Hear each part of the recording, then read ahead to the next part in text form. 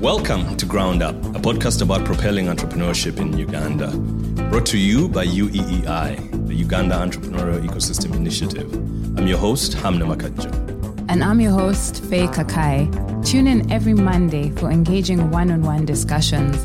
We'll be talking to a variety of entrepreneurs, support organizations, as well as hosting solution panels tackling specific topics on the ecosystem in Uganda. Welcome to Ground Up. Today we're talking to an ecosystem actor from BiD Capital Partners. We have Mark Mutaahi in the studio representing the firm. He'll introduce himself shortly. Just to remind you, if you're not subscribed to Ground Up, do subscribe such that you don't miss a single episode. Welcome, Mark. Thank you. Good morning, guys. Good morning. How are you doing? Good. How are you? I'm great. Very good. Thanks for gracing us with your presence. Very important people. You're welcome. We're very excited. Pleasure is all mine. Yeah, so Mark, could you start by telling us about yourself? Who is Mark Mutaahi? Okay, so I should say I'm Mark Mutaahi. I'm a managing partner at BiD Capital Partners. I've been with the organization now about 3 years, this December. Personally, I'm a Ugandan, born and raised here, Munyankole by tribe. My background is I'm a Namliango old boy, 6 years. After which, education-wise, I have a bachelor's in economics and stats. My master's is I have an MBA. Professionally, I started my career in banking, retail, and wealth management, after which I did a few years in operations. Then I transitioned out of that into entrepreneurship. Myself and a few partners based out of the US have a climate finance business. Did that for a few years, then moved on to another social enterprise doing franchising, water distribution. And those two businesses was involved in the capital raising portion, after which I moved on to BiD Capital Partners, where I am today. Awesome. So could you tell us about BiD Capital Partners? What exactly does the firm do? So BiD Capital Partners, we call ourselves BiD CP internally. BiD Capital Partners, we're an impact investment advisory firm. So just to clarify, we're an advisory firm, meaning we don't have money. A lot of people think we're a fund. We're not a fund. We support businesses that are trying to raise capital. So our role is, working with entrepreneurs that are looking to raise private funding, specifically. Majority of the time, you see a lot of businesses have experience with commercial capital. They know how to go to the banks. They know the requirements. They have that. They know that story. But in this region, you don't see people that have been raising either private equity or private debt. Okay. So our role is to help along that process. We have a wide network of investors that we work with. Sometimes we get involved on the buy side of the transaction, where investors will come to us seeking very specific type of deals, either specific sectors, specific deal sizes, and our role is to go and find those businesses for them. Oh, great. So you described yourselves as an impact investment advisory firm. Could you tell our listeners what impact investment is? What exactly is that?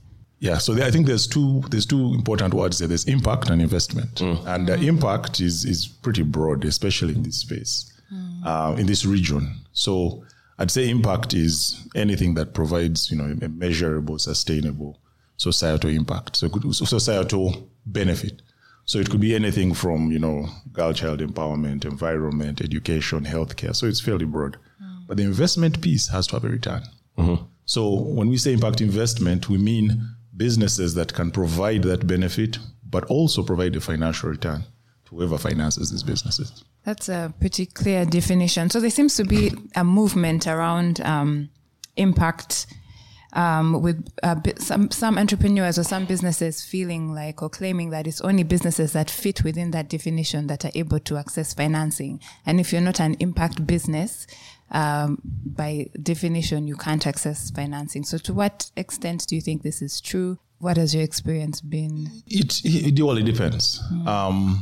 First of all, at a meta level, there's what is called the IFC exclusion list. So these are businesses that have been proven to have a negative benefit against society. So things like extractive mining, pornography, alcohol, tobacco, to a certain extent, real estate, because of displacement issues in some places. So those sort of businesses have been deemed by the World Bank, IFC, to have a negative benefits. Those are negative, impactful companies, I guess, right?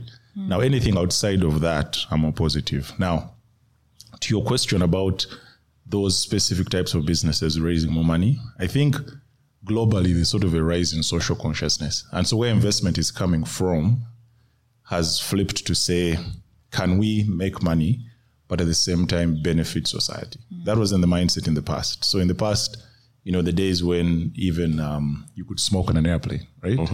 The mindset, I think, just globally has changed. So where investment is coming from, especially the fact that it's coming from old money based out of Europe, is saying, okay, we've done all these things already. Now with the developing countries, how do we help them grow, but at the same time minimize the impact to the world of the investments that we're making? So it is true that there is more impact capital out there. Now, when you bring it back home, the problem though is the mistake now is making impact enterprises look like social enterprises / NGOs / What's the distinction though? Say between an impact venture versus a social venture. So in my mind, profit drives impact, right? Okay. Meaning the impact venture doesn't exist exclusively for the purpose of supporting the community. It's going to make money which will support the community, right? Now, a social venture is impact first. So, and that's where, you get the NGOs or you get the not-for-profits, those organizations that exist primarily to help. Now, an impact venture exists such that its existence makes help possible. Does that make sense? So there's impact first and there's profit first. So for an impact venture, profit will drive the impact. Okay. So all the decisions we'll make will be hardcore business decisions that make sense from a business standpoint, such that we can be sustainable enough to create the positive influence society. Now, the other way around, you have the social enterprises, which could exist primarily to provide that impact first. To the extent that they don't have to be money making, the type of capital they attract is different, the expectations are different, and that feeds into everything else. The type of teams they have are different, the type of skills at the table are different, right? So the difference comes from what leads. Is it profit or is it impact? Yeah. So I think the discussion around that whole piece around accessing finance is most of the money that's available locally is from impact funds, right? And there's something about the definition of impact, say. So you'll find certain businesses, I'll give one, like, for example, entertainment, right? Okay. Entertainment is not thought about as an impact sort of industry. But if you think about, let's say, a concert, right? It's not just the artist who gets, these benefits. He has his gig men. When you throw a concert, you have, the laborers who come put up the trussing. He has all these other service providers who bring, backline, all that stuff. And all those basically are feeding off this one thing. But when it comes to, raising money from the environment we're in, you'll find that not many people are looking at, it's very hard for an entertainment sort of startup to make that kind of money. So I guess the question is the definition of impact a bit restrictive when it comes to what these funds can actually invest in, or is it a misconception? No, I think it's not the definition that's restrictive. It's the understanding of it that's very subjective. That's the problem. Mm-hmm. So everyone has their own definition, right? So for the example you've given, there's entertainment space, if you're doing concerts and things like that, I think it's really upon you as the entrepreneur who's running those concerts to be able to tell that impact narrative from the beginning. The problem is people follow finance, right? So when there's impact funding on the table, all of a sudden they try to spin the story to fit what the investor is talking about, right? Which is challenging at the start. But also, there's a problem on the investor side. So a very live example that happened with us, working with a business in Rwanda that supports smallholder farmers, and the investor pulled away simply because one of the farmers had an iPhone. Wow. So they said, we don't think the target population fits our definition of poverty because we're trying to get people out. So if somebody in the rural farms in Rwanda has an iPhone, we don't think this is really what we're looking to invest in. So again, that's that investor's perception, right? So that definition, unfortunately, is not standardized, and everybody sort of sees it from their own lens. And that's that's also, frankly, where it's important to figure out how to tell your story depending on who you're talking to. Because you're right, the kind of employment that a concert will provide, potentially, the gig men you're talking about, can do a lot more than the alternatives out there. It's just that now the concert the concert people have figured out a way to tell that story in a way that makes sense. Yeah, and from the beginning, as opposed to trying to adjust according to where the money is, like you've said. Let's take a step back a bit and go back to the whole, I guess, SME sort of sector, which is, I don't know if that's primarily what you support. Yes. Okay, so then the question becomes, why SMEs? Why do you think that's an important sector to support? Well, a few things. One of them is just the demographics of our country, right, which have been spoken about many times. In terms of the number of SMEs, the inability to find formal employment with the traditional big businesses, and just the age of the population. But also, this is a trend that's happening worldwide. Development, and more in this region actually, will not be done by government. Government has shifting priorities. Government has corruption, bureaucracy. They have their own issues. So the thinking is more and more development is going to come from the private sector. Now, the private sector, if you look at it even at the larger scale, a big business is simply a small business with systems. It's the same thing. So what's the intervention point? There's all these new small businesses coming up, and the statistics support how many they are and how much they contribute to the economy. But who's helping those people to grow into those big businesses that meet their ambitions? So that's why we play in that space specifically, is because of the opportunity based on the demographics, population size, population age, and the direction in which private sector is continuing to contribute to development in this region. So we do believe that that's where, if somebody is forward thinking, that's the kind of space you want to play in now, such that those are the same businesses whose journey you'll walk. You'll help them raise capital today. They'll be doing their seed round. Later on, they're doing their Series A. Then they're doing their buyout and all those things. So you sort of grow with those businesses. Okay. So it's important. It's interesting that you mentioned growth. So obviously you're in the business of supporting these SMEs. And I think whatever the business is, be it advisory, be it, startup or, goes through some phases, right? And changes. Just walk us through BiD Capital Partners. How did you guys start? I guess you saw a particular gap that you decided to fill. So how did you go about, getting started and just walk us through the journey till where you are today and how exactly you have morphed? So actually our business is fairly old, you'd say. We're almost about maybe 14 years old now. Mm-hmm. So we started out back in 2006. Now, we're founded out of the Netherlands. Today we have a presence in the Netherlands, in Mombasa, here in Uganda, and an office in Rwanda. So we started out as a platform. It was actually called BiDX. And the thinking, so BiD is business and development. Mm. So the thinking at the time was similar to VC4A. You had a platform that would match entrepreneurs to investors. So the business model was such that, you can pay some sort of subscription fee. We put up a profile of investors, profile of entrepreneurs, and then the two, we match make them based on an algorithm happening in the background, either based on sector of interest, deal size, and things like that. In that process, though, we learned a lot about where the gaps are. There's a lot of assumptions that were made at the time in terms of how such a platform would be useful. But the biggest challenge was that entrepreneurs were not, and I'll speak to the word investment ready down the line, but a lot of businesses were not able to attract private money. There just wasn't enough experience in that space. Yeah. And we're doing a lot of work. We're doing work here in East Africa, doing work in Peru, Jordan, very many places. But the narrative was the same, which was, an investor. So for example, back to the impact question you just asked. If you're trying to attract impact capital, it might make sense to register your business sort of as a not-for-profit. If you want to do that, you will go register at the Registration Bureau, limited by guarantee. As a social venture, you mean? Yes. Okay. As opposed to limited by shares. 2 years down the road, you want to bring on an equity partner.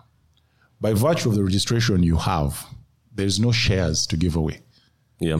But this is something you didn't know, you weren't thinking about at the time. So much as you might have an equity investor on the table, extra interested in your business, just the structure of the business doesn't allow you to attract that kind of money. But there was just a lot of inexperience and knowledge about how these things work. So we ended up getting, two things happened. One, we set up a foundation to support that process. As a foundation, we're able to attract grant financing. So we're funded by the Dutch government for many years and many other sources. But we're able to do really heavily subsidized work in the region. It's primarily supporting businesses in their business development services, but with a lens towards financing. So not typically your market research or your operation strategy and things like that. Specifically to support you to get ready for finance. So we did that for many years. So we're governed by a supervisory board because we're operating as a foundation. Frankly, the BiDX platform sort of fell to the wayside. So we put that aside and we just maintained a foundation that kept doing this work for many years. After a while, there was just an internal change in thought process.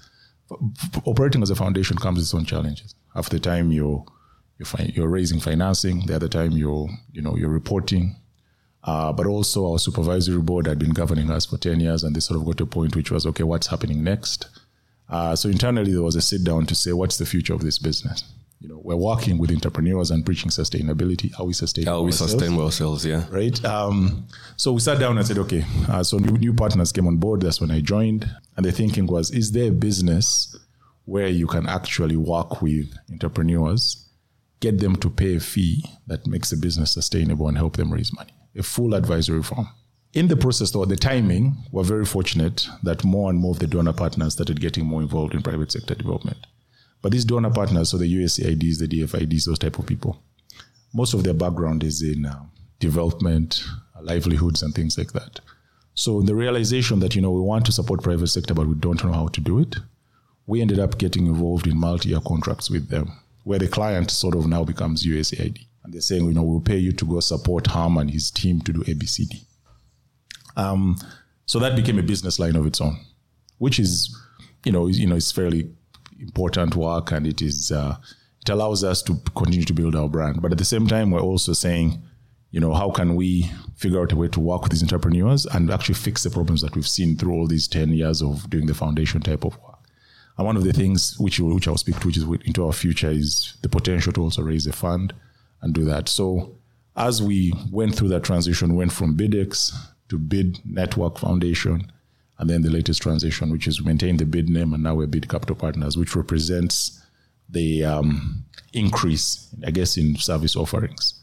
So now, as opposed to the past, where I would work with really early stage businesses and help you think through your BDS, business development services, towards financing, now we can do other things, including, working with these multi-year contracts, doing valuations, supporting you through your deal structuring and all that. So we changed our team internally. We brought in-house resources that could actually support the growth of the business, and that's where we are today.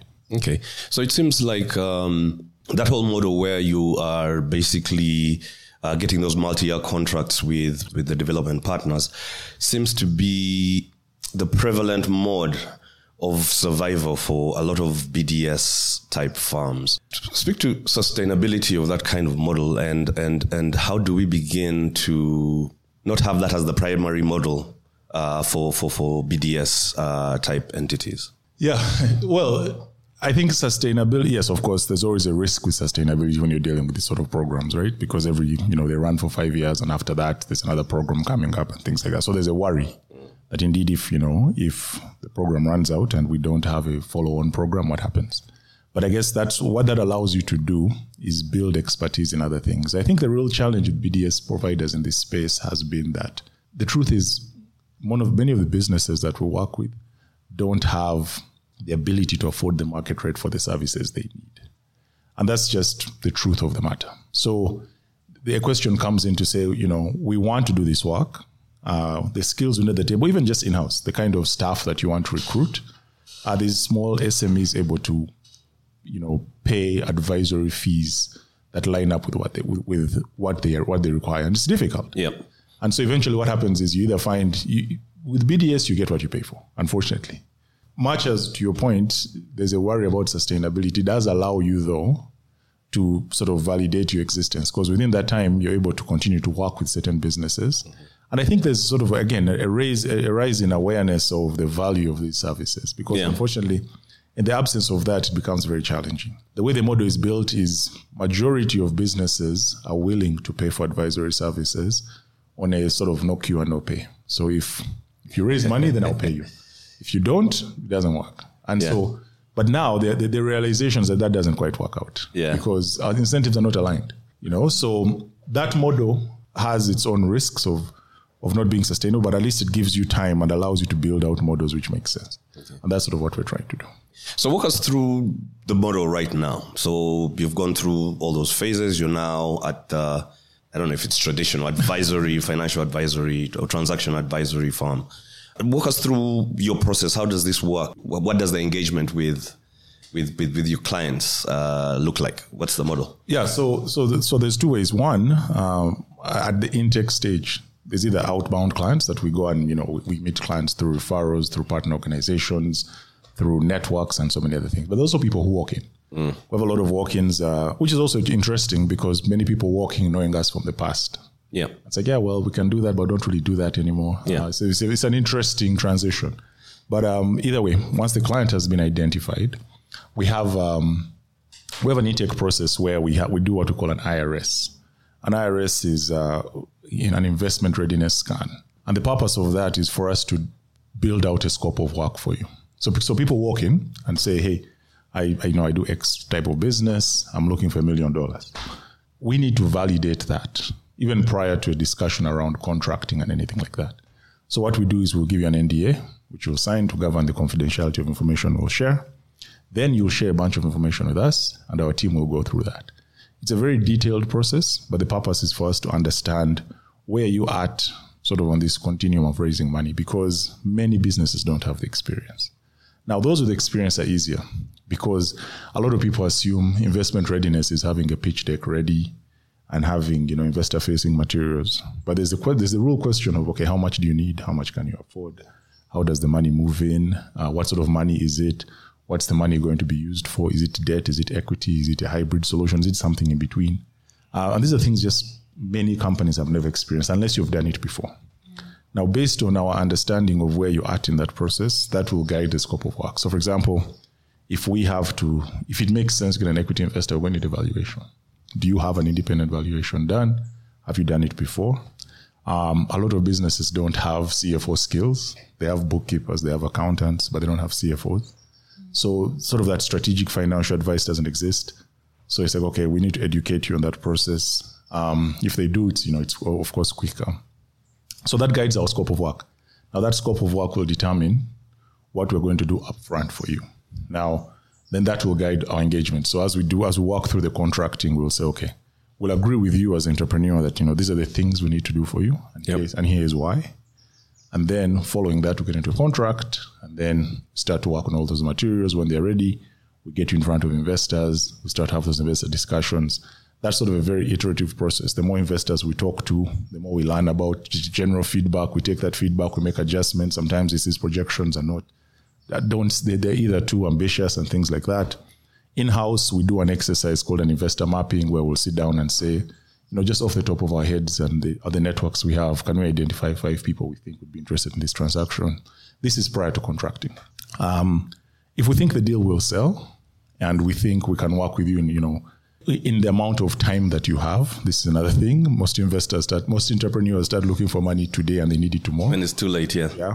Then we get into the contract. Then that work will continue as we talk to investors and hopefully we get to a term sheet. Then we work with you to work on the terms, what's on the table. We do the deal structuring and the negotiation and all that. Eventually we get to the financial close. It sounds like it would make for very interesting conversations because having sat on the other side, we come in with, we are very ambitious people as entrepreneurs, strongly believe in what you're doing. And then one Mark Mutaahi comes and says, boss, your thing is not scalable or whatever. So what have you learned along the way dealing, with in the process, as you do right now? What are the interesting observations you've come to, with regard to, entrepreneurs? There are many. First of all, it depends on sector.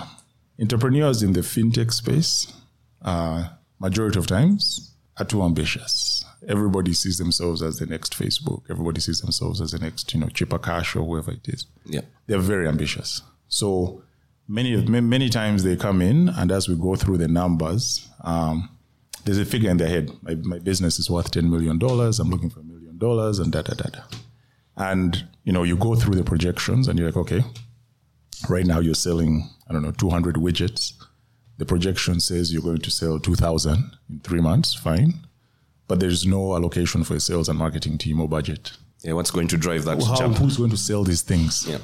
And there's just this mindset that's just going to grow organically and it's just going to go viral. And it's like, well, Yes, it could, but majority of times it's probably not, right? Then there's also the question of how much do you really need? Unfortunately, and this I come back to BDS and accelerators, incubators, have made people think that $1 million is not a lot of money. $1 million is a lot of money in Uganda. Yeah. This is 3.7 billion shillings. Yeah. It's not easy money to spend. So everybody talks about $1 million as a minimum. We need 2 million. Like, how are you going to spend 2 million shillings? If salaries are 2 million UGX. How are you going to spend $2 million, right? So what you find, again, fintech, there's a lot of ambition about what the business can become. That's the fintech space. Ambition is good. Maybe you're saying ambition that's not lacking some. Okay, that's not really grounded. Okay. Yeah, right. So it's too ambitious for the stage they're at. Okay. Then also there's a lot of another learning is a lot of entrepreneurs are raising money too early because that's the language of, especially again in the tech space. Very quickly as the product is being developed, everyone wants to talk to a VC. And wants to talk to a PE firm and wants to talk to all these people. And it's like, well, the product's not really validated yet. How many customers do you have? How many are paying? How far have you gone along this journey? But you see, again, in Silicon Valley, an idea is worth millions. So there's a lot of borrowed concepts that are not contextual to our market and saying, no, but the company in Nigeria did this. Yeah, but that's Nigeria. It's a very different market from Uganda. So the learning is that, one, there's heightened ambition that's not grounded in reality. Number two, there's just a lack of knowledge, and this is a big one.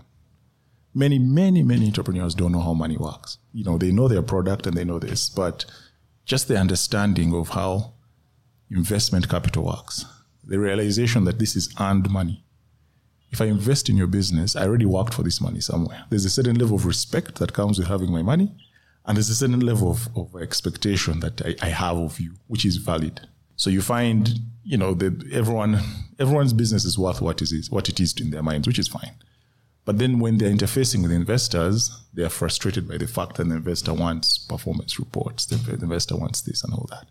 But they forget that it's always going to be worth more to you than it is to me. But the same way, my money is going to be worth more to me than it is to you. So there's a huge lack of knowledge. And I think for me, that's the biggest learning is that we take for granted how complicated private finance space is, and more work needs to be done to educate entrepreneurs. So as we are building our businesses and building our products and doing all these prototypes, there has to be the same amount of effort. And you find that the businesses that have those skills, it doesn't have to be the entrepreneur or the founder. It could be some advisors. You need financial advisory, because what we do today is everybody has a lawyer, people have accountants, but they don't have financial advisors. And this is not just in business. This is also in personal finance. There's no business. So like I said, back in my life, I was in wealth management, but that was my job, to help people plan their personal finance. We don't have that as an industry here. And so it's the same thing in business. There's no financial advisors at the table. So when entrepreneurs get investment offers, when they do all these things, they're talking to legal minds who are checking the box in terms of the legal language, but no one is really giving them advice on the financial implications of some of these things. Yeah, so I want to speak a bit about access to finance now for SMEs, because there's been this expansion in microfinance. So you find the micro enterprises have access to money, and yet the SMEs are too large to access that money and too small for the banks, the traditional banks, and also too high risk for the banks. So there's now this term that has been coined where they refer to as the missing middle. What do you believe is actually driving this gap in financing for SMEs? I think there's multiple things. One, we lack long-term money in this country, and that's just a function of our capital markets. So, deposits that are sitting in the bank are not there for long term. Our Uganda Stock Exchange is not fluid, it's not liquid. So there isn't any secondary market. If you want to go sell your shares in Stanbic Bank today, no one is going to buy them. Market doesn't exist. So there really isn't any long-term capital. So everybody is moving really quickly, wanting to do short-term things.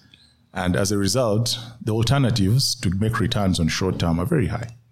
If you get into money lending, you can make a lot of money overnight. If you go buy T-bills, 30 days, 90 days, whatever it is, 90 days, 60 days, you make money overnight. So to invest in a business that is going to provide you returns in 7 years, is very difficult. So in the absence of that, what happens is the early stage businesses can get money simply because, even from the government sources, like you're saying, and sometimes it's even from other sources, but also the values are good at that stage. The business is small. For next to nothing, I can take 50% ownership. There's that. The other problem is we don't have local finances, which is a huge problem. If you look at any of the developed markets, there's a growth of angel investors who are locals, who understand how these businesses work. They have the contacts, they have the context, they have the connections. They can do very many things for you. So, for example, even our business is not funded locally. Yeah. But imagine if we had a local investor in BiD Capital Partners. Well, besides myself, I guess. If we had local investors who know how to help us grow our business here. We don't have that. So that missing middle comes in because these businesses are not big enough for the banks. They're not small enough for these grant opportunities, and they're sort of stuck in that space. And those are the companies that we want to work with, because that's where true growth and true opportunity comes from. The companies that have 20 employees, they're opening up their second product line, they're opening up their third location. Those are the businesses that no one is paying attention to. And unfortunately, and the truth is, it is scale-ups versus startups. Those are going to be the big businesses of the future. Fundamentally, our capital structure in this country is disorganized.